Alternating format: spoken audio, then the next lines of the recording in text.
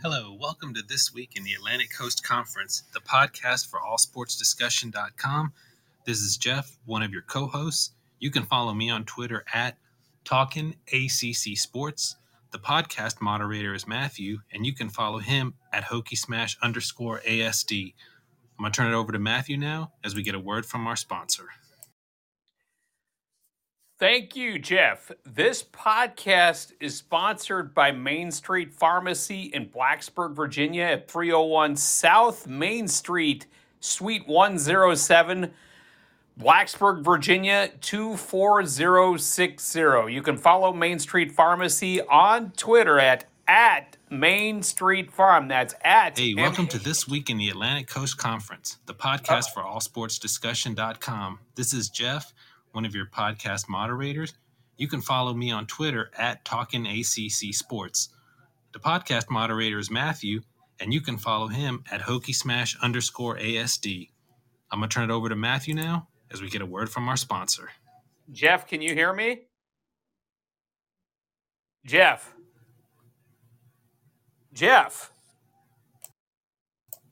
Hey, Matthew, can you hear me, Jeff? Jeff? Can't quite hear you yet. Can you hear me? Because I've been talking. You can't hear me?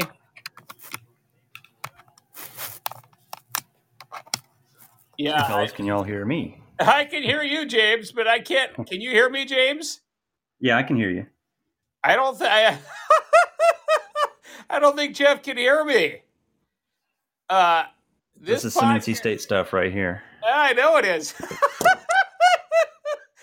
This podcast is sponsored by Main Street Pharmacy in Blacksburg, Virginia, 301 South Main Street, Suite 107, Blacksburg, Virginia, 24060. You can follow Main Street Pharmacy on Twitter at Main Street Farm. Yes, I was talking, Jeff.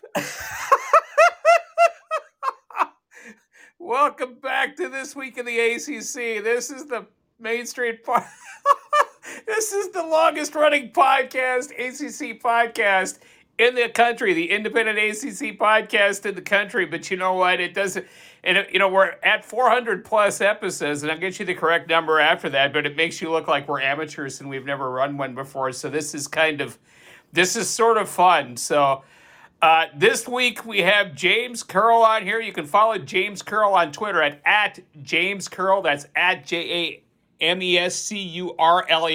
on Twitter. He does work at Pack Pride, and he's been an NC State podcaster for more than a decade. He does just really great work, and we're happy to have him as a return guest on the show. It's been a long time since we've had James back on the show, and he's back on the show here to preview 2022 North Carolina State University football. So, James, I gave a brief intro about yourself, but before we start through the podcast, I know I would love to have you talk about your background and anything that you want to plug and any prior work that you've done. The floor is yours, sir. Well, first and foremost, thanks for having me back. I appreciate that. It's been, I don't know, for as long as you guys have been doing this, I don't know how many years I've been joining you guys, but I feel like it's been at least half of that decade of the podcasting that I've been doing for sure.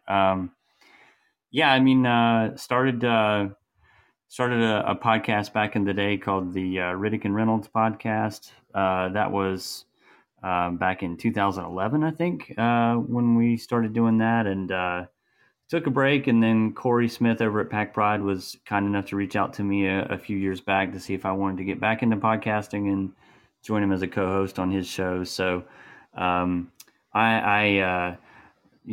not employed by Pack Pride, but I'm certainly happy to be a part of the extended Pack Pride family as a co-host on their weekly show. Corey and Michael and everyone there at Pack Pride does an excellent job covering NC State. Outstanding background.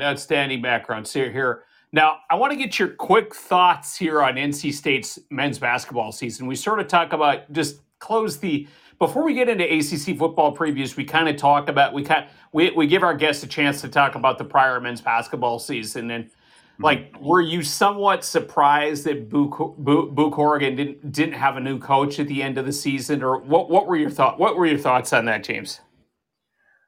Well, I wasn't surprised that Boo decided not to make a change. I mean, I think that there was a lot of outspoken criticism of Coach Keats, and I think there would have been a lot of NC State fans that wanted to make a move. But we're coming out of a pandemic that's put a lot of athletic programs under a financial pinch. NC State, due in large part, I think, to Corrigan and a lot of the efforts that he did, kind of kept us afloat financially. So we're not in the dire straits that some other programs are in, thankfully. But nevertheless, I mean, it's a hard time to make a move at this time, and I think Boo's taking a little bit of a kind of a wait and see approach with how this year will play out. I mean, I think that's, after the emotion of the season has kind of faded and we're able to kind of step back, it probably is the prudent way to go about it. I'm still kind of dubious that there will be a huge sea change. We did find out I think it's just this past week, that Terquavian Smith is going to be returning, which is going to be a huge piece for NC State to get back. We're now going to be losing Darion Sebron. He decided to keep his name in the NBA draft. But getting Terquavian back is huge, and we've added some transfer pieces. So, it may have been a little bit early to start shoveling dirt on Kevin Keats' grave just yet, but it's going to be a big year for him, because obviously there's going to need to be a lot of progress shown to justify that, keeping him around was the right move, and that last year was more of an aberration than what we can expect moving forward. I just think that, Keats will enter into this year on the hot seat, justifiably so, but with any luck, things will rebound quite nicely, and NC State will have kind of a surprisingly good year. Like most years, it's usually whenever you expect good things from NC State, we tend to disappoint, and whenever there's not much expected, we tend to have surprisingly good years, which may be a little bit of a preview of my take on this upcoming football season, but we'll get to that in just a second, I guess. You bet we will. You bet we will. Jeff, let's kick it off, man. It's time to talk about 2022 NC State football.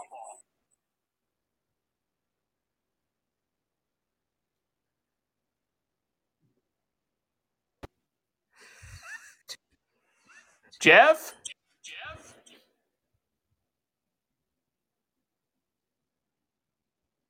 James, are you still here? I'm still here. I can only just assume that it's the NC State factor that's really causing so many difficulties and troubles. Maybe it's the NCAA. They're stalking any and all NC State folks on any sort of social media platform to ensure that we can't actively denigrate the infallible NCAA. No kidding. Now, Jeff, you there? Okay. I'll tell you what. I can't hear Jeff, and I don't think you can either. So I'm just gonna jump right into it here. What are some of the major strengths that are coming back next year for NC State? Because we're probably going to talk about this later here, James. But I'm actually pretty high on NC State. I think NC State comes in the year as the favorite in the ACC for 2020-22 football. Again, that's 2022 football. But the floor is yours, friend. Well, obviously the huge piece that everybody will be, I think, talking about and looking at for NC State this upcoming year is going to be Devin Leary at quarterback. Dave Doran has said that he's the best returning quarterback in the country. That's his assessment as the coach of Devin Leary. I'm sure that there's folks at other programs in the SEC that might take exception to that.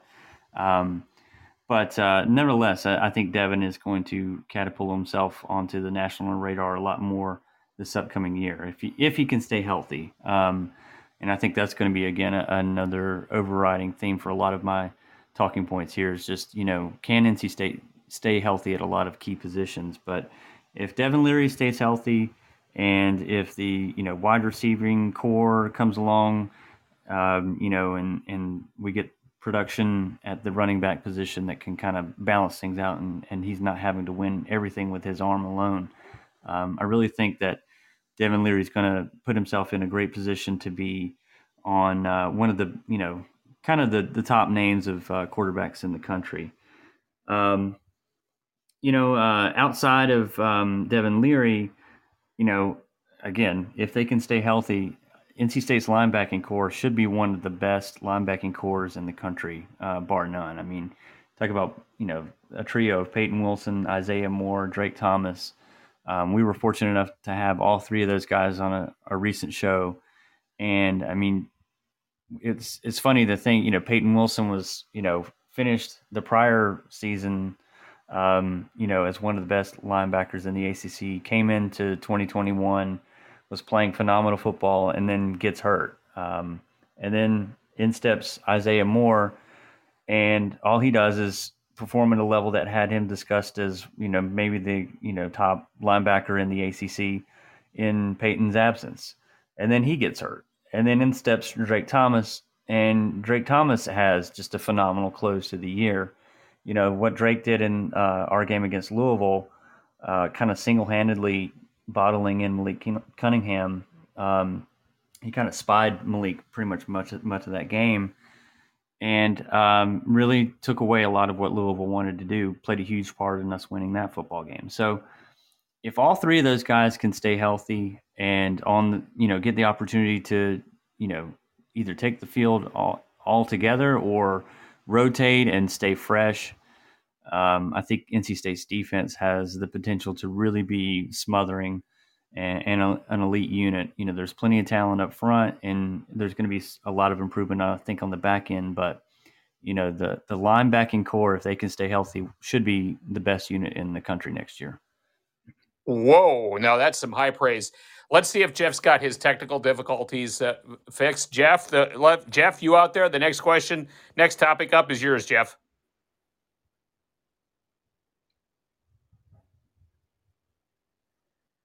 Going once, going twice. No sale here. So let's go on the flip side here. James, what are some of the major weaknesses for the Pack? In other words, what do you think the Pack's going to be working on before the first game next year, and what are some of the major questions that need to be resolved? Well, I think there's not going to be a huge amount of glaring weaknesses on this team like we've maybe seen in years past. This whole roster is full of experience, guys who decided to return when they maybe had other options. And so there's not a whole lot of places where I think that you can point to like, wow, this is going to be a major weakness. But there are areas where, you can potentially look to, being kind of the weak link and a cause for concern. One of those might be the offensive line. You lose a guy like Ike Ekwonu, he's not easy to replace.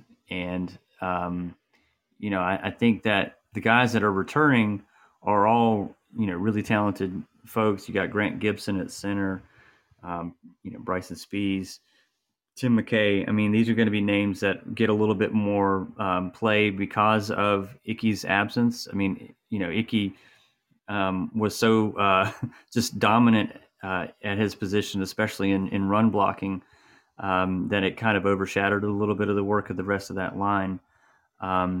But I think, the offensive line is probably going to be an area that might be a little bit of cause for concern. You want to make sure, obviously, that Devin stays upright and has plenty of time to, stand back in the pocket and make reads and hit his passes downfield. But I will say that, I joked about NC State versus the NCAA, which has been kind of an ongoing rivalry here for the last 24 months. But, we did get a decision in our favor with the return of Chandler Zavala, who was granted an additional year. He won his appeal, I think to the surprise of a lot of folks, including Chandler Zavala and his family. And Chandler was a guy who, transferred in, right as the pandemic happened. He transferred from a team that decided not to play football at all that season, came to NC State, played just a few games and then got hurt. And so he really got to spend very little time on the field. But when he was in there, along with Icky, they were a much better run blocking unit than when he left. So I do think that Chandler coming back is going to be big for our offensive line.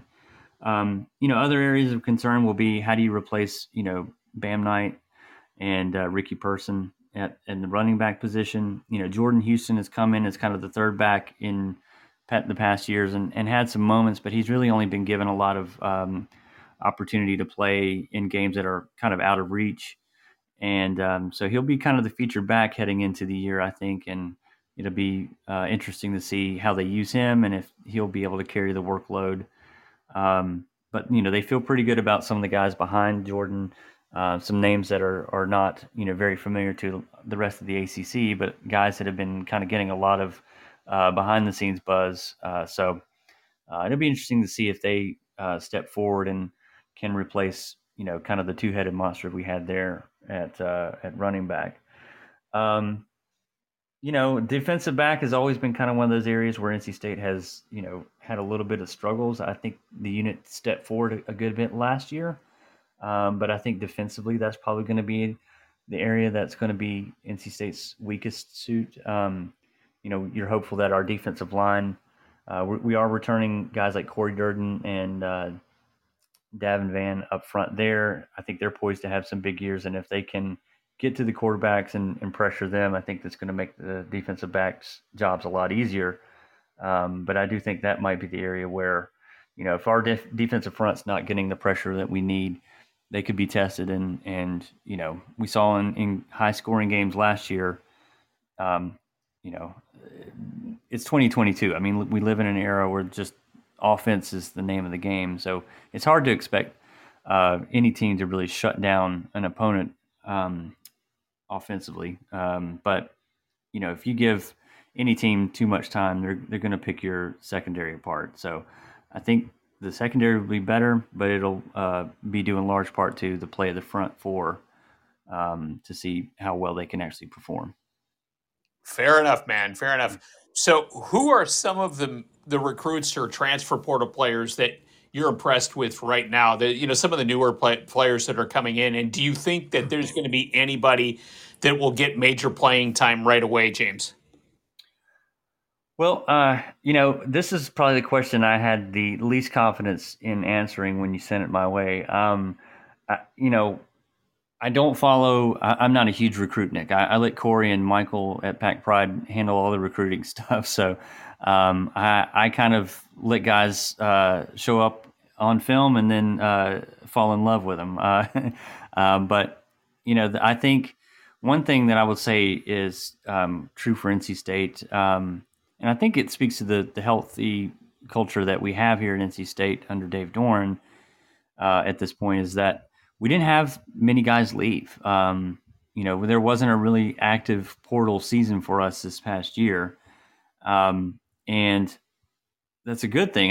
You want guys who want to stick around. We had a lot of guys who, like I mentioned earlier, had options to either try their hand at the next level or just decide to move on, or maybe even finish out their playing career somewhere else.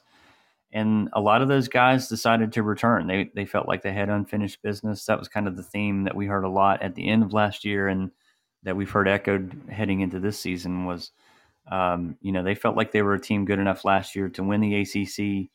They beat Clemson, but they ended up coming up short. And so I feel like a lot of those players returned for that reason. And what that meant is that there just wasn't a whole lot of opportunity to bring in folks from the portal. And, kind of the unintended consequence of having a lot of guys decide not to enter the portal and use all the eligibility that, the COVID years provided to them is that, NC State's in a little bit of a scholarship pinch. They've had to kind of dial back some of the recruiting of high school players just simply because there's not scholarships available. They haven't really forced a lot of guys out. And I think that's also, a a good thing. You don't want to be a kind of a I don't know what's the right term, but you don't want to just kind of make decisions that aren't in the best interest of the player just because you need to free up some space on your roster. But it does make things a little bit tricky to when you're looking at trying to add a piece here or there. So to answer that's a long-winded way of me saying I'm not sure that there's going to be a whole lot of portal players or true freshmen that see a lot of playing time this year. I mean, you might see it at the running back position, as I mentioned earlier. There's let me pull up the article that was on Pack Pride about some of the guys that are coming in at running back. I mentioned Jordan Houston is going to be primarily our top back, but we've got a redshirt sophomore in Delbert Mims, who is making a lot of buzz. Demi Sumo is a guy who's a redshirt freshman who will probably be our second back behind Jordan Houston.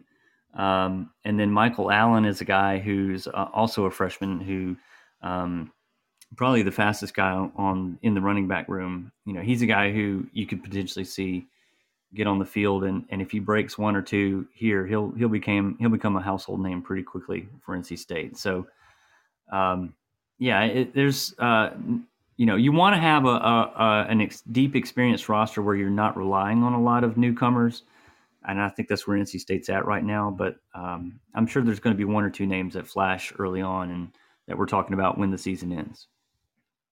Fair enough, man. I mean, so here we are, James. I mean, I want to get your brief take here. I mean, do you think NC State will be better than last year? And give us your reason why or why not. That's the first part, and then the next part here is probably our favorite. We're going to run through your schedule we'll run through the schedule, and you're going to give us your quick take on whether that game's a win or a loss. So, but let's go through that first part here, James. Well, it all comes down to the health, of this roster, and I'm sure that's not unique to NC State. I'm sure a lot of programs, their fortunes lie heavily on whether or not their key players can stay healthy. But as more and more excitement builds for this program as a potential top 10 team that we've heard from some of the really super early preseason prognostications. We're not in the boat that like a Clemson in the ACC or, certainly not like an Alabama or Georgia or any of the really super stocked rosters of the SEC. I mean, a lot of those programs that are perennial top 10 programs are able to stay there because if they lose, a 5-star kid to tragically to a knee injury or something early on, they're not replacing him with a 3-star kid. They're replacing him with another blue chip 5-star kid. NC State's got an experience too deep. And that's what NC State's MO will be for success.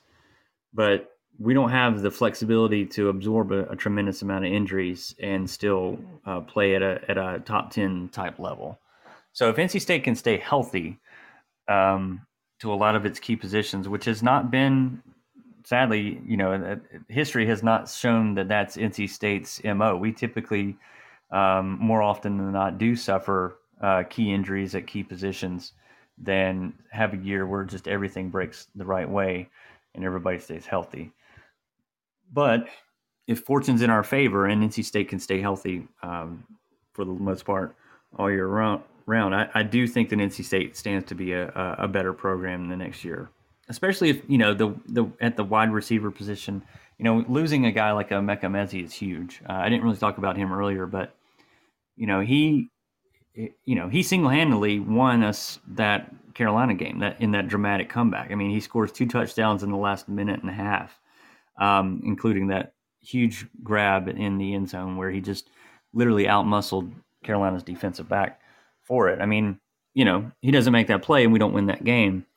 And, losing a top guy like that is hard to replace. We do get Devin Carter back, but it's going to be interesting to see, if the wide receiver core can perform at the level that Devin Leary needs them to perform for Devin to maximize his potential.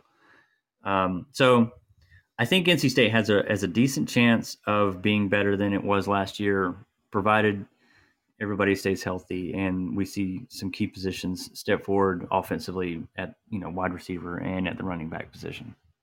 That's a very good comprehensive answer, James. We appreciate it. So, man, now you're up, man. Here we go. September 3rd. NC State goes on the road to East Carolina. That's Labor Day weekend. Win or loss? Well, our friends, the Pirates. ECU has been kind of a really interesting house of horrors for NC State in kind of the 2000s. There was a stretch there where, I'm looking on Winsipedia here, and, out of 2, 4, 6, 8, 10, 12 games, State only won 4 of those, dating back to, the 96 game in Charlotte.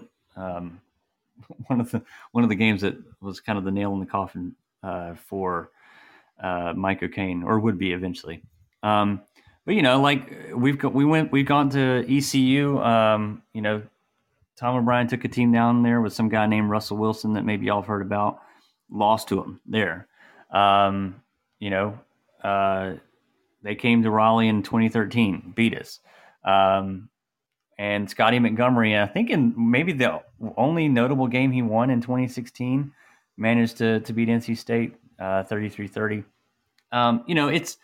We've won the last 2, but that's build up to say that we could very easily go down to ECU, puffing our chest out, feeling good about all these top 10 preseason polls that our team has received, and then ECU sticks it to us.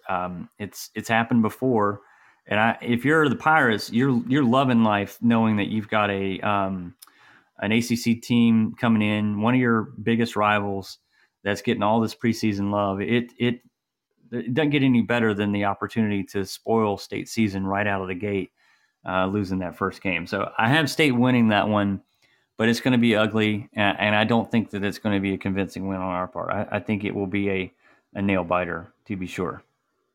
I think that's a fair take. So you go out of the first weekend, you're 1-0, and on September 10th, you have Charleston Southern at home for the Wolfpack Club Day and Egg Day. Yeah, W there. I don't think there's going to be a whole lot to discuss about that one, but that's one of those games, paycheck games that you schedule up to ensure that you get a nice W for the home fans, and then you move on from there. You just pray for no injuries. Fair enough. Absolutely, you're absolutely right, man. That's probably the game that you take Devin Leary out of the game after the third quarter, right? Second quarter, if we're lucky. Yeah, I mean, yeah, you know, if there's one knock against Dave that I've had over the years is that I feel like he hasn't taken those opportunities to let some of his backup quarterbacks get snaps. Like, I would love it if Devin comes in and we go up 4 touchdowns, maybe, if that plays out that way, and we see a healthy dose of Ben Finley, or, Aaron McLaughlin transferred in the offseason. So I'm trying to think who our third quarterback would be. But, get Ben Finley in there, get your third quarterback in and get some reps. Let them, feel some, I wouldn't say meaningful snaps, but you want them in a position other than just simply handling the football off and burning the last, 4 minutes of clock. Let them read defenses, throw the football around a little bit, make mistakes, put them in a position to where if, heaven forbid, something happens to Devin Leary, who's had injury issues in his past, your guy doesn't come in and, looks like a deer in the headlights like he did when Devin got hurt 2 years ago. Fair enough, man. Fair enough. Then on September 17th, now you probably have one of the better perhaps one of the better non-conference games that weekend with Texas Tech at home. You're coming in there at 2-0. It's a 7 p.m. game, right? So it's an evening game on ESPN. I've got to think that night Carter Finley's going to be rocking. Yeah, Carter Finley at night is a completely different animal than it is during a 12:30 scorcher in September. If the Charleston Southern game is a heat stroke advisory warning, the night games are fantastic to attend, and we do some of our best work at night in Carter Finley. So, that'll be a fun one. And I'll be completely honest, say I don't know a whole lot about the current state of Texas Tech or what to expect out of them. I do know that they'll probably be pretty scrappy. Corey and I talked about it on one of our shows over the summer, I think, as we were kind of looking ahead to, this coming year. And I felt like the assessment was that better not sleep on Texas Tech, because that's a game that NC State could easily lose, just like the ECU game, if they don't come dialed in and ready to play. I will say that, again, I think there's so many of the guys that are going to be starters on this team this year that have come back for the express reason of taking care of unfinished business. I don't think there's going to be a lot of sleepwalking through games like we saw in that game against Mississippi State last year. I think guys are going to be pretty dialed in.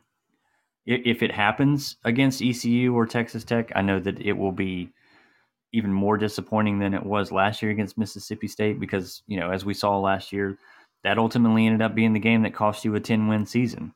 Now Mississippi State ended up having some decent wins along the way. They're one of those weird programs that can beat anybody but also lose to anybody. And on that night, they were just the better team. But, I feel like State's going to be pretty dialed in each week, because they understand just how much it takes to go on a week-by-week basis, and that's the benefit of having a pretty experienced roster. So I think we get the W there as well. But, again, it'll be a tough one. I don't anticipate a huge blowout one way or the other. The doom and gloom side of my brain always assumes that any NC State victory is always going to be by the skin of our teeth. So I think that's probably a 7 to 10 point game that goes in NC State's favor when it's all said and done. Yeah, all right. You're feeling pretty confident. You're going to a game against UConn, September 24th. You're 3-0. You're playing against Colonial Athletic Association UConn. I'm sorry, that's not the conference in there. That's where they should be. The floor is yours. I feel like this is another W for NC State. We're quite a long ways away from the scrappy UConn teams of old. I don't know that there's going to be a whole lot of discussion about this one when it's all said and done, other than hopefully everybody stays healthy and we get a few more opportunities for Ben Finley as our backup quarterback.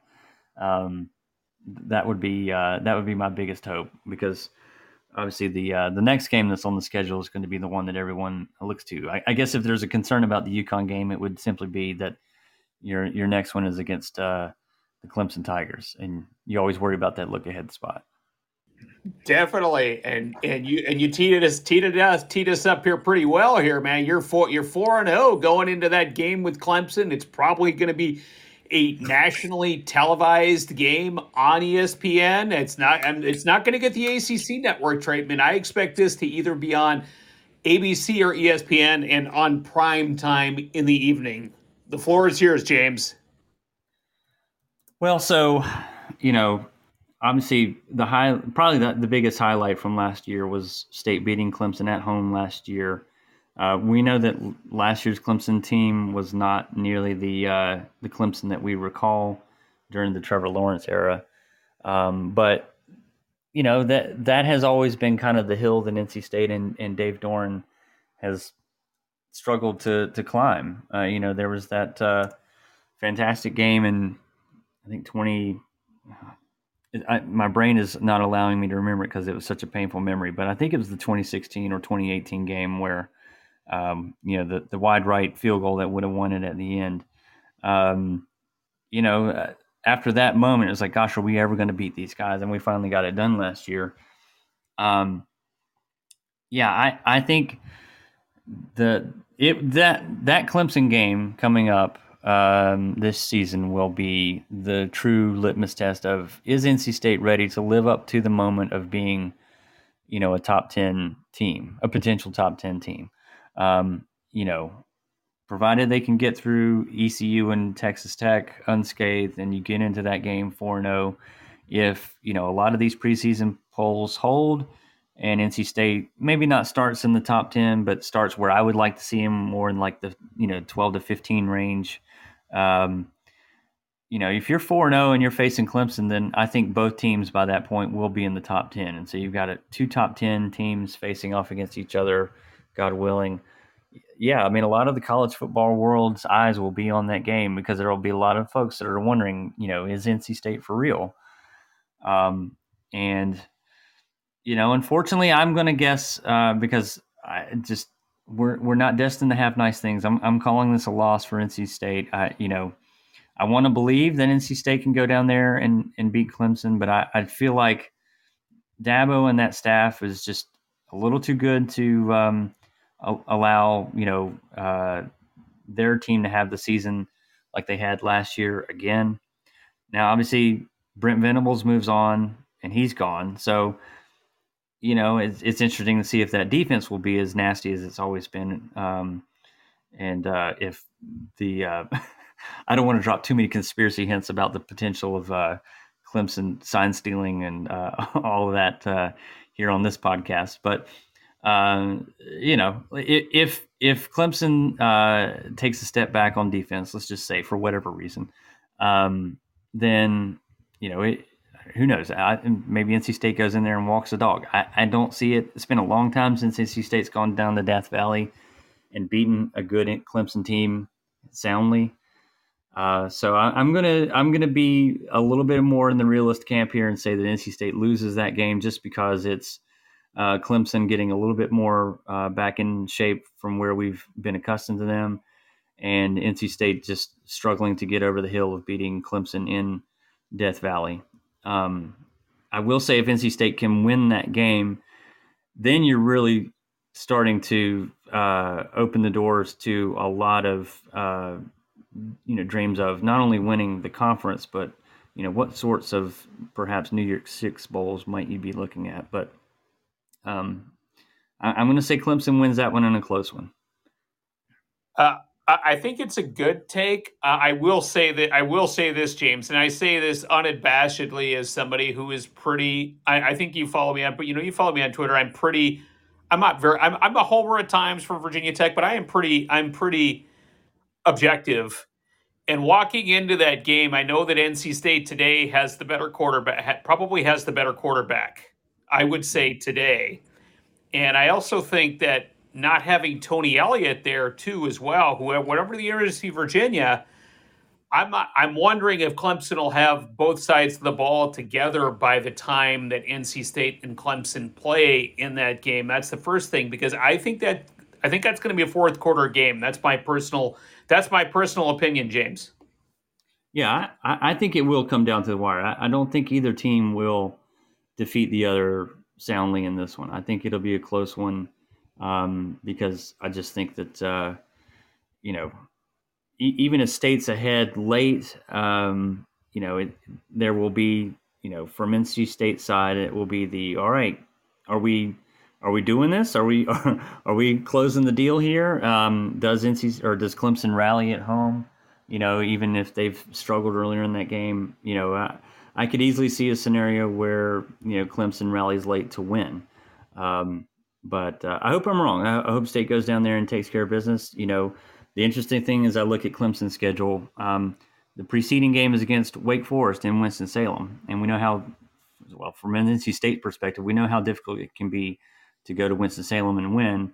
Does Clemson perhaps come in a little bit battered after that one? Because it'll be a tough stretch for them. They go to Wake Forest, they host us, and then they travel on the road again the following week to BC. And if BC is if Jerkovic is playing, well for the Eagles, that could be a pretty pivotal stretch for the Atlantic. Those 3 games right there might decide whether or not Clemson is in the front runner seat for the Atlantic. But yeah, I mean, that might play in NC State's favor a little bit. I think you'd much rather be the team coming off a game against UConn than coming off against a game against an Atlantic opponent on the road. So maybe an edge in NC State's favor there, but I'm still going to give the edge to Clemson just simply because it's in Death Valley. Fair enough. Then the next week, and you're pretty much here at the midpoint of the season. You're 4-1, according to our projections here. You got Florida State at home, so you the schedule lines up pretty well. You got a lot of real tough games at home, James. Yeah, these even years do tend to, other than the Clemson factor, where we're playing in Death Valley, the even years break our way pretty well because you look at the teams in the Atlantic who we host, who would be your probably most likely contenders for competing for the Atlantic crown. And, you've got Florida State at home, you got Wake at home, and then you got BC at home. So, I'm going to put down State for a win here. I think if they play well but come up short against Clemson, I think that'll invigorate them to come home, play well, realize that, just losing to Clemson doesn't seal your fate in the Atlantic as we saw last year for, Wake Forest.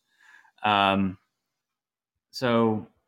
think Florida State is going to be a better team, but I think NC State ends up winning that one. So I think we close out the front half of our schedule 5-1 with a win against the Seminoles at home. Outstanding. So, I mean, Pitt State fans, for the most part, are going to be pretty happy. A week later, you go on the road. NC State goes on the road to Syracuse, where there's, quite frankly, James, there's some crazy things that can happen. And I have a lot of experience at this as a Virginia Tech fan watching these things. Yeah, I think, the I was going to say the Carrier Dome, but they renamed it recently, right? Yes, they renamed it. You're right. Old habits. Yeah. It's going to be really hard breaking that habit of calling it the Carrier Dome. But the Whatever Dome is going to be kind of an interesting spot for a lot of teams to go up and play. It's just such a weird environment there. I had the opportunity in my college years to cover a game up there. And it's unlike playing football in any other arena. It's the field is obviously, it's much different. It's not even like field turf. It's more like an old school AstroTurf. And the dome is pressurized, and that plays tricks with your head. Strange things have happened there. Speaking of Peyton Wilson, who has done some tremendous things in his time at NC State when he's been able to stay healthy. One of his biggest plays 2 years ago was a game-saving, I think it was a sack or maybe it was a tackle there at the end of that game that ended up sealing the win for us in a real nail-biter. So, I'm picking NC State to win, but I could, I'm much more inclined to want to just pick blocks of the schedule and say we'll be, whatever and whatever coming out of this 4-game stretch than I am to pick individual games. Because, who knows? State could go to Death Valley and win and then beat Florida State and then lose to Syracuse. It's just, I like you said, Syracuse is a weird place to play. I don't know how, embattled Dino Babers is as a head coach. I think a lot of people assume he's just on the hot seat, but I don't know how much pressure there is on him from the people who make the people he actually answers to up there in Syracuse, the athletic director and the boosters. So, I could see State losing that game, but I think I'm going to call that an NC State win. Good take. You're 6-1, and just you had me look it up, James. It's the JMA Wireless Dome. Apparently, this happened in middle May, and I completely missed it. And you are the man for for remembering this. I completely missed all of it. The JMA Wireless Dome. There you go. It rolls off the tongue. I mean, JMA Wireless Dome. All right, so you have a bye, probably really at a pretty decent time after the Syracuse. It's 7 games. A lot of times people get their byes too early. Sometimes they have it at 3 games, but you're getting theirs after. If you can get a bye after 6 or 7 games, you're getting it at a pretty good stretch in the season. And you got Virginia Tech coming to your house on a Thursday night with a brand new coach in Brent Pry. Yeah, I have State winning this one. So do I. Yeah, I have very fond memories of games we've won in big moments. On Thursday nights at Carter Finley. It used to be, and I'm sure Matthew, you remember, in the 90s and early 2000s. I mean, Thursday night was when kind of the entire football universe had their eyes on you, and you really prized those games because there wasn't Thursday night NFL. There wasn't, 6 different games all taking place on Thursday night in college football. It was one game, ESPN, prime time, and, NC State has pulled off some big shockers. Our biggest wins against Florida State always seem to come on Thursday nights. I think the famous when you look up on Twitter for NC State as a GIF, the one that comes up most frequently is the large gentleman standing on the edge of the stadium, holding the pole and swinging his shirt around his head. That was on a Thursday night. So that's our track record on Thursday night games at Carter Finley. It's been pretty good. I think NC State will win this one, but by the time we get to it, it'll be interesting to see how the Hokies have settled in by that time. A lot of times in a coach's first year, there's a lot of growing pains, and there's guys that are, some guys who've been kind of relegated to backup roles under the previous administration come forward, and other guys who expected that they would be starters are now kind of taking a back seat to other guys, and by the time you get to the second half of the year, usually we've got a pretty good grasp on whether that team's going to be kind of the surprise darling of the league, or if they're going to just be in the midst of a year zero, as Bill Connolly would call it. So I'm hopeful that it's a year zero situation for Virginia Tech. I'm hoping that they're sorting some things out, and NC State gets an easy W there. But whether it's a close one or a cakewalk, I still have NC State winning that one. I expect NC State to at least cover the spread. That's my take. That's my take there. So here we are, man. You're clocking in here, at least according to my numbers here. You're clocking in at 7-1, and you perhaps, this is my take as an ACC blogger, and I'm sure Jeff would say the same. Jeff would say the same thing. On November 5th, you've got Wake Forest at home. This is your homecoming and varsity club day. Just a few words here before I set it up for you. You can correct me if I'm wrong, James, but I think NC State is a field goal away, basically, from being 0-5 in the last 5 against Wake Forest. Is that correct? That's a good question. I don't know the cumulative margin of victory over or against Wake. I think what I'd say here is I think in the last 5, NC State is 1-4 against Wake, and in the game that they won by 3 points in the game that they won. So I'm looking at it right here. Yeah, you're right. This is kind of a big. For me, my take as an ACC blogger, this is the biggest game on your schedule here. The floor is yours, James. Yeah, I think the easy answer in terms of biggest game would probably be that Clemson game, especially if Clemson is back in form. But in terms of psychologically getting over the hump, this is a game where NC State really needs to respond to losing that game in Winston-Salem last year convincingly. We typically have the upper hand against Wake at home. It's rare that we win in Winston-Salem, but over the last, as you pointed out, the last stretch of 5 games here, we've only won, one of them. So, the game at home that we lost in 2018, that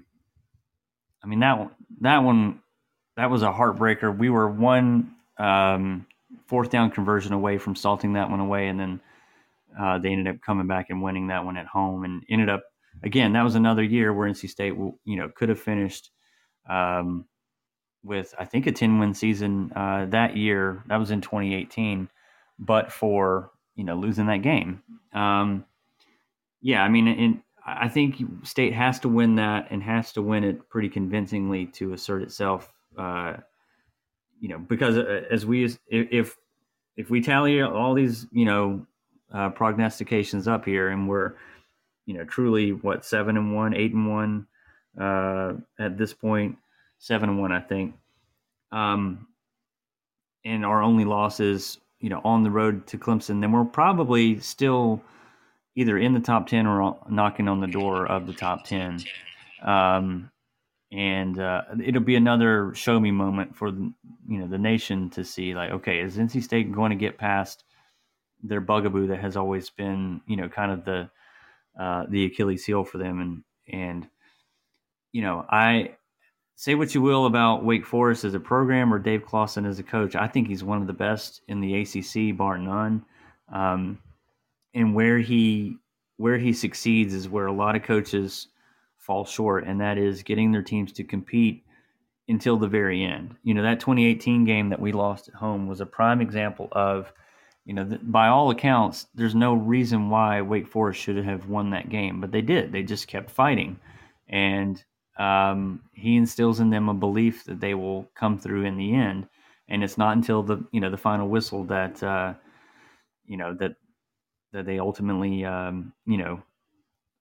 if they come up short, they come up short. But the last year they had so many opportunities, not so many, but they had several opportunities. I felt like that Syracuse game, for example, should have been beaten by Syracuse, kept fighting, and they ended up winning that game, and it proved to be a deciding one for them. So, I think State wins it, but man, it scares the hell out of me. You want to talk about maybe not biggest game, but scariest game? I think this game is the scariest for any NC State fan, because fair enough. Any force shows up on the schedule, we get a little bit scared. Fair. So, Jeff, is your mic working now? I'm kind of getting the sense that it's working. Yeah, can you guys hear me? Yes, we can hear you. I'm going to let you take over. Finally. I'm going to let you take over the rest of the schedule here, starting with Boston College, Jeff. All right, James, how you feeling about that Boston College game? Yeah, sorry, Jeff, you missed all the good ones. I've been listening. Yeah, BC is another one of those teams that has always been kind of a thorn in our side. We've lost some games to them that we had no business losing to. I feel like Jeff Hafley is a really good coach. I think BC will be a much improved team, and for the life of me, I can never remember if it's Jerkovic or Jerkovic. But if he's healthy, he's a probably fringe NFL caliber quarterback, and makes a huge difference for them. He obviously was not healthy when he came back at the end of last year, because he just didn't look like he was able to put much mustard on the football at all. But assuming he's healthy and is still playing by the time BC faces off against them, that'll be a real tough test for us. And in years past when we faced BC, it was always they just pounded you on the ground, and had just a dominant offensive line. But I think the new era of BC is going to be airing it out a good bit more. And again, another reason why I'm thankful that game's at home instead of on the road in these even years, because having the opportunity to play some of those trip up games at home, I'd love to get Clemson on the even side of the schedule as well. We can't have everything break our way, I guess, but having the opportunity to include BC with FSU and Wake as our Atlantic home games is a big deal, and I think NC State will end up getting the win there. It's so funny when we do these podcasts and you guys ask us to go through game by game and choose your prediction. When I look at the end result, I'm like, there's no way we're going 10-1 or 11-1 or whatever it is that I end up predicting. But I feel good in all of these matchups, and I feel good in the BC one vaguely. But again, it's probably easier to pick batches of 4 and say, does State come out 3-1 or 4-0 or 2-2 in these stretches, rather than trying to pick individual games. I could see out of the stretch from Syracuse, Virginia Tech, Wake, and BC, I could easily see us losing one of those, even though I didn't pick any of those one game or any of those individual games as a loss. So, again, I'm going to pick BC as a win for NC State here, but another one that NC State could possibly lose if they're not dialed in and focused. All right, then you go on the road and you play at I think it is a really tricky game at Louisville. I mean, they've got some talent on the offensive side of the ball. A really good group of running backs, Malik Cunningham. Yeah.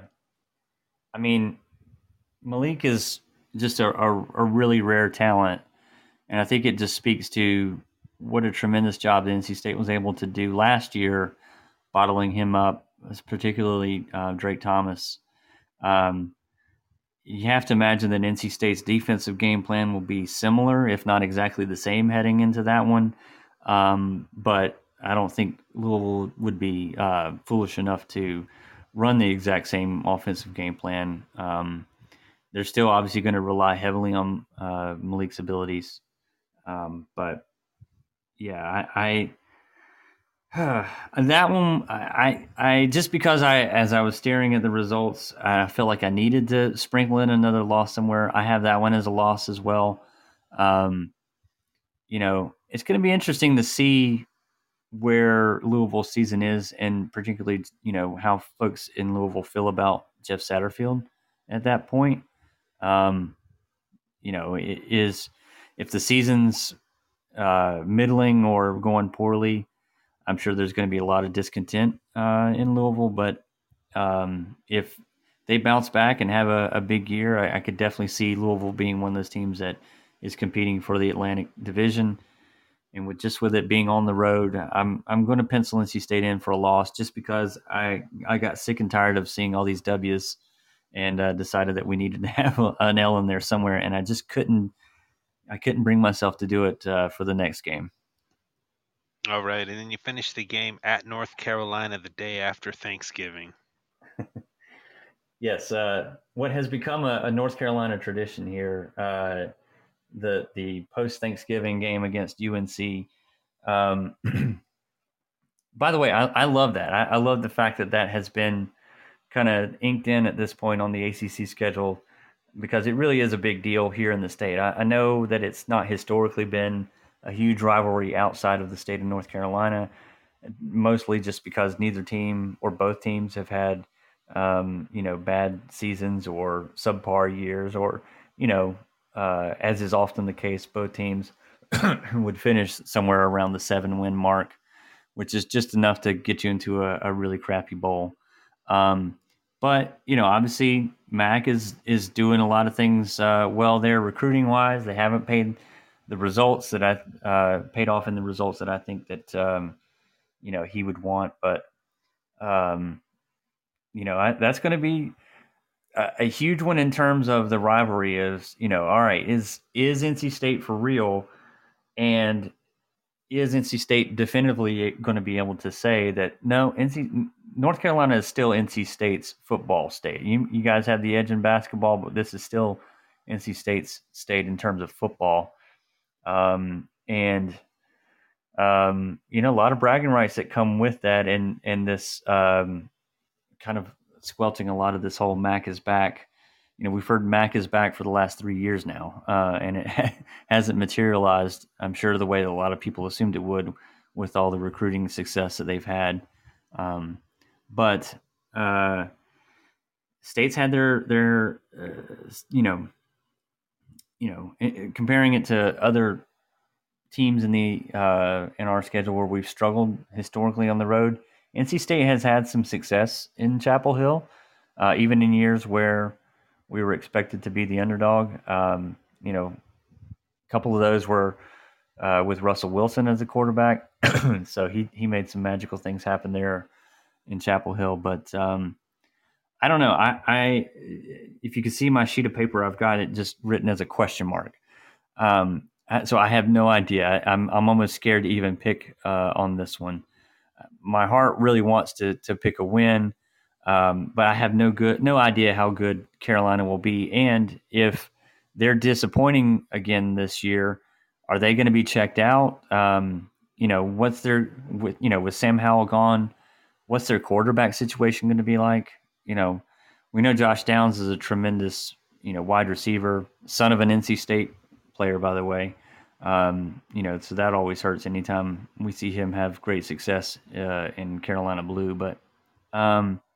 He's a tremendous talent, and if I think Drake May is whoever is projected to be their starting quarterback, if he's the next coming of Trevor Lawrence or some other phenomenal freshman quarterback that we've seen in recent years in the ACC, they could be having a tremendous season, and then it would be a huge, huge game.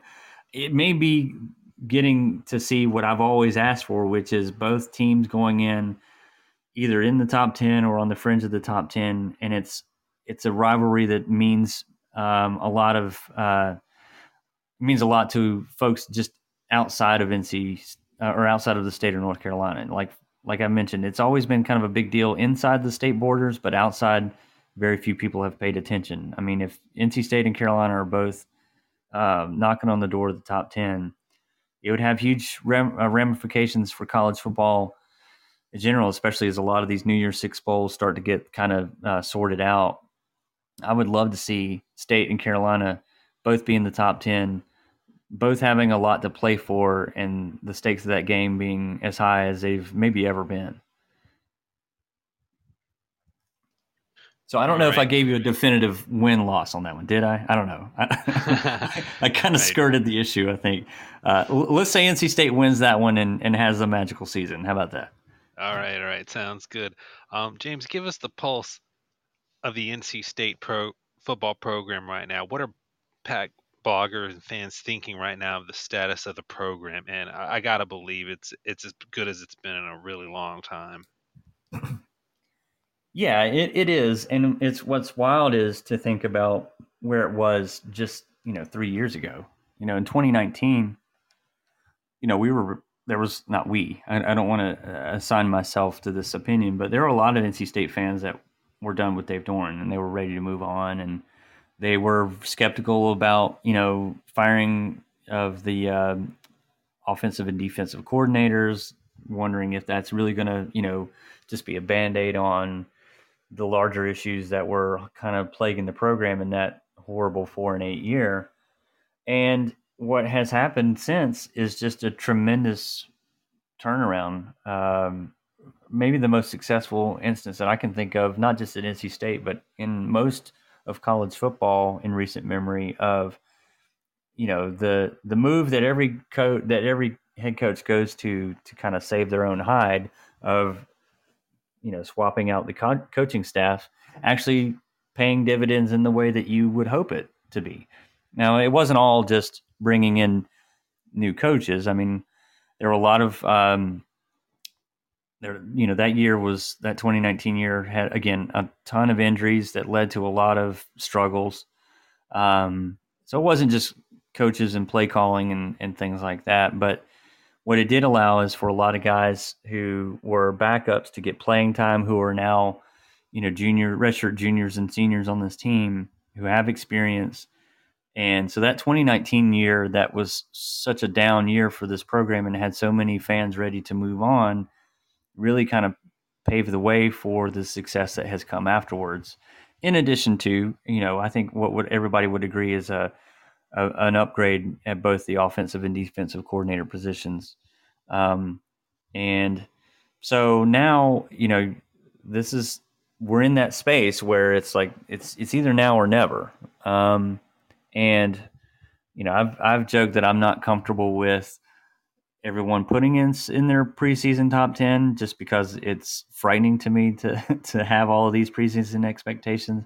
I have always felt iffy about having so much of the spotlight on our team just because we've seen, in my lifetime, just how often that goes poorly. I don't know if that's confirmation bias. Maybe just about every program that is trying to elevate themselves in the hierarchy of college football, that feels like this is going to be their year. Maybe most of those stories end with disappointment. I don't know, but it just feels that way for NC State. And so I'm still kind of getting used to the idea that NC State might be a preseason top 10 team. I'm going to have to get used to it because it seems like that's the trend that a lot of, we might be that trendy team that everybody's kind of pointing to make themselves feel smart when they put together their super early preseason top 10s. And, there's a lot, as we've discussed in this show, of reasons why that would be the case. But, I think a lot of folks are still feeling pretty good about the program at this point.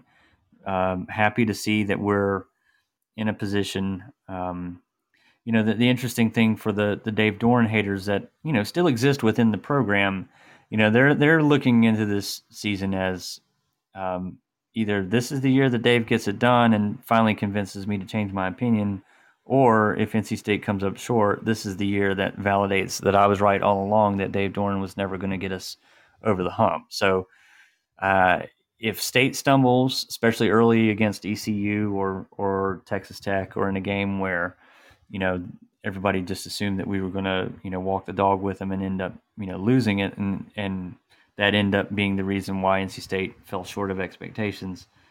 I'm sure there will be no shortage of folks in the fan base who are vocal about how they knew all along that this was never going to pan out the way that everybody thought it would. But I'm not going to worry about those folks right now. I'm just going to be happy that NC State is being looked at so positively, and just hopeful that this is the year where everything kind of comes together and we have a magical year like, Cincinnati did last year. Like if NC State has a season like Cincinnati did a year ago, I think that would be just about everything that NC State could hope for. I will say that, it's not unreasonable, nor is it unjustifiable to expect that this is the year where NC State finally wins an ACC championship. It's been since 1979 that they've won one, and we've had our close looks at it. When Phillip Rivers was here, we had an opportunity when we started that 02 season, 9-0. So we've had opportunities to win a title, and it just hasn't come together. If NC State comes short of an ACC title this year, I think it is a disappointing finish, because you're really not going to get a much better look at it than you will this year with all the talent, all the pieces, and especially if everybody can stay healthy. There really won't be any excuse why you didn't get the job done.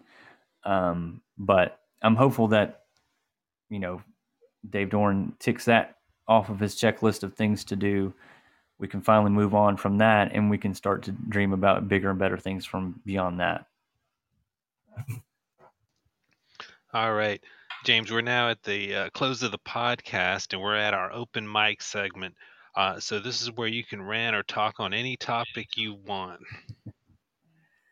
Well, I have a lot of thoughts about Will Smith and the slap from the Oscars, so buckle up. No, I'm just kidding. I I'm really, really curious to see how this year plays out. Like, if I didn't have a vested interest and if I was not an NC State fan, I still would be really intrigued to see how this year plays out. Looking from the outside in, we've this, especially with the baseball team and the basketball team. There's been a lot of heartache recently. I mean, Tommy White breaks the freshman home run record and then decides to transfer like literally within the week. It just there's been a lot of heartache, and I think that, if you're someone who's kind of followed along with some of the heartache from the outside looking in and wondered, will NC State ever catch a break? I think this is going to be State's best opportunity to really make some noise and have a positive season, and prove that good things can happen to NC State athletically. But with that comes kind of the opportunity for Schadenfreude and watching Lucy pull the football away from Charlie Brown one more time. So I can't blame anyone, especially if you're a Carolina fan or anyone who just hates State for whatever reason, to revel in any shortcomings that come along the year. I do think it's incredibly hard to live up to preseason top 10 expectations if you're not a perennial top 10 team. Like, we made fun until the cows came home last year about Carolina falling flat on their face a season ago. And it was fun, and we all enjoyed it. That very well could be us this year, just because it's not something that teams like NC State or Carolina are historically built to be. Like, if there's a regression to the mean, it's always usually, the 7-8, win mark. I mean, under Dave Doran, State's averaging, I think, a little bit over 8 wins or close to 8 wins. That 4-8 year in 2019 brought the average down, as did his first year. But like, if you throw out those outlier seasons, he's had some really good, 9-win years, several 9-year win years. By the way, screw UCLA for backing out of that bowl game last year that would have gotten us our 10th win. I'm not one of those folks who claims that it was a win and we can claim 10 wins. I think that's silly, and I wish that we hadn't had anybody officially do so.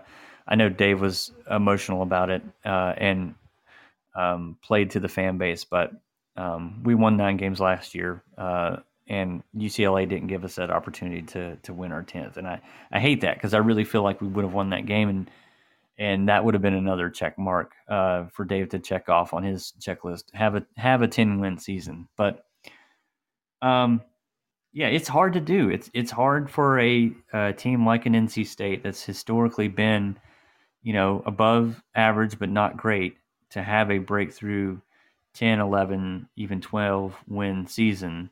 And, you typically have to have a roster full of blue chippers to be able to weather the inevitable injuries that happen and things like that.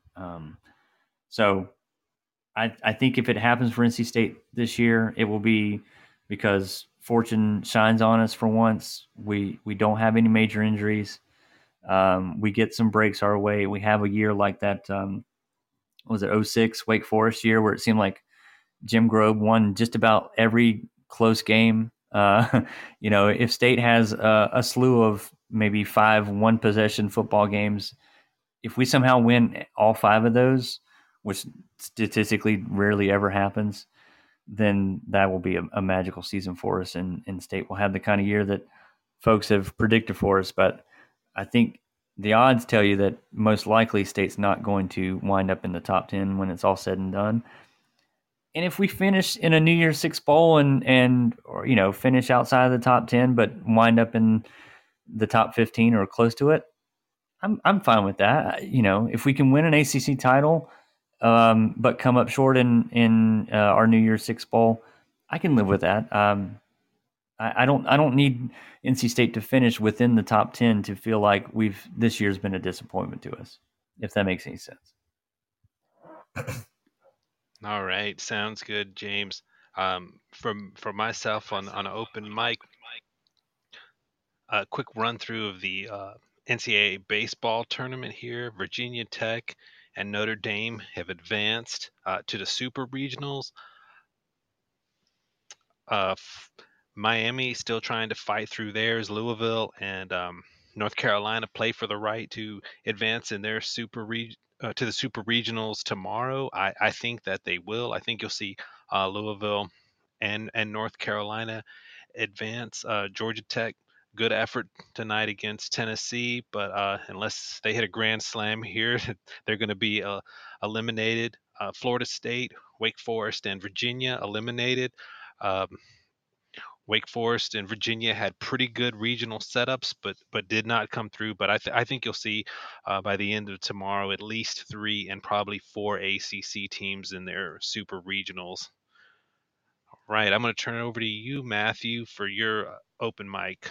Sure. I'll just be real quick here because I'm on my open mic, and one of my open mics is going to be a question for James, and the other one is just going to be my brief open mic about my blogging.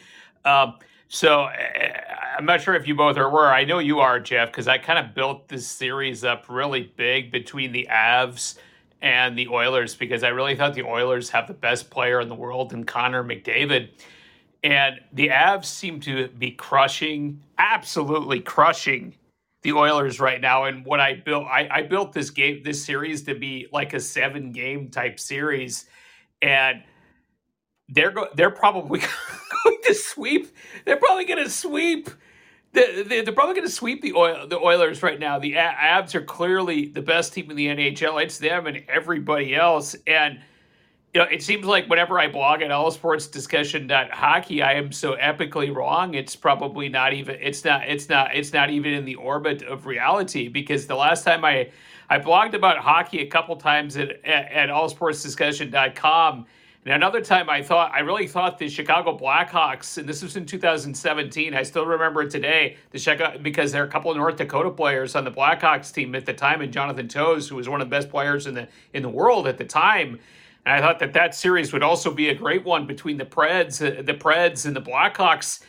And Nashville ended up sweeping Chicago. So here we are. I think history is kind of repeating itself a half a decade later. So that's my first take. A note to self: probably not build up these series that you think are going to be awesome because you're going to be epically wrong. And I will call myself out for that. That's.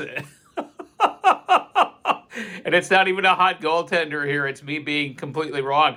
The other question I want to ask you, James. James, you didn't say a word about it, man, but I do want your take. I mean, Jeff and I both thought NC State should have been in the NCAA baseball championships, and I would like your brief thoughts there, friend.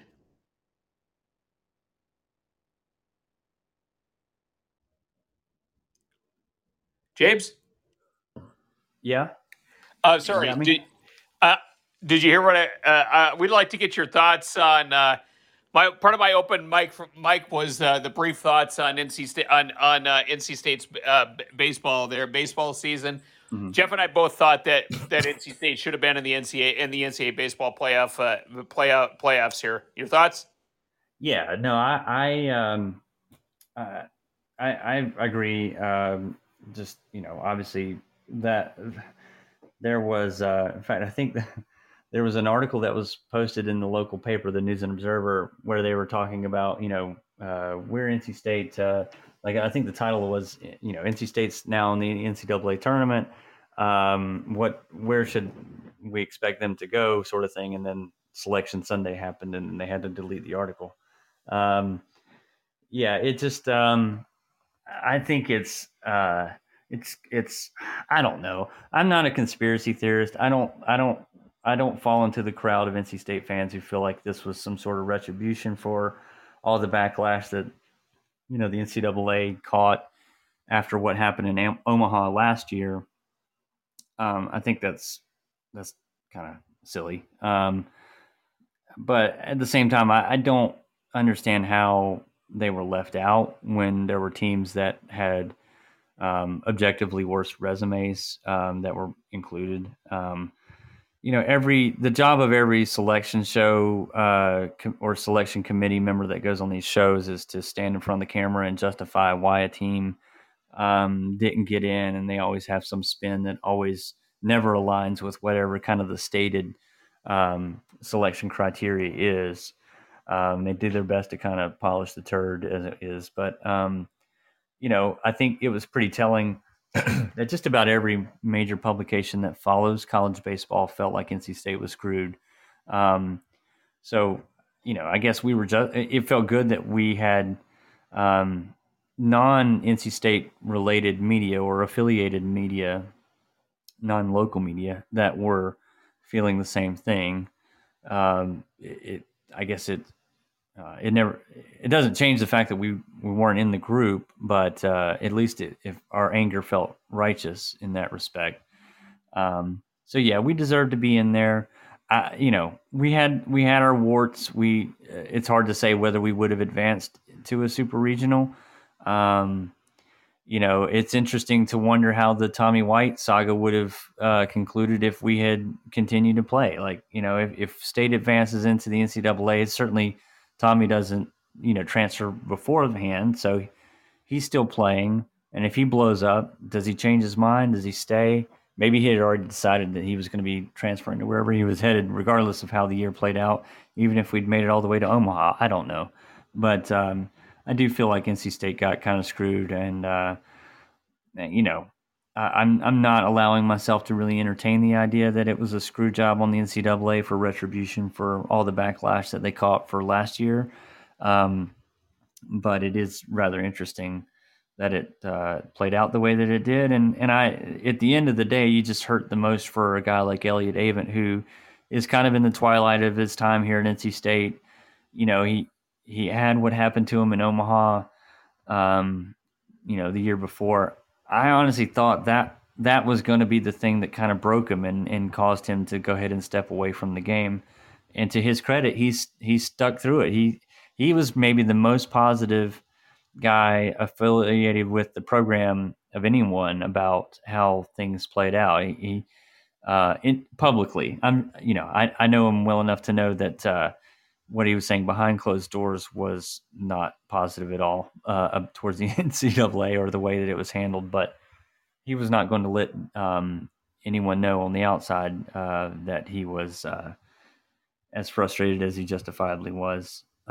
But to have this happen on the heels of that situation really stinks. And I hope that he's with us long enough to where NC State can rebound and have a year good enough to get us back to Omaha before he decides to leave NC State and hand the reins over to whoever ultimately takes the program from him once he's moved on from it. But he deserves to have another great season and another run, a deep run into the NCAAs, and obviously it's not going to be this year.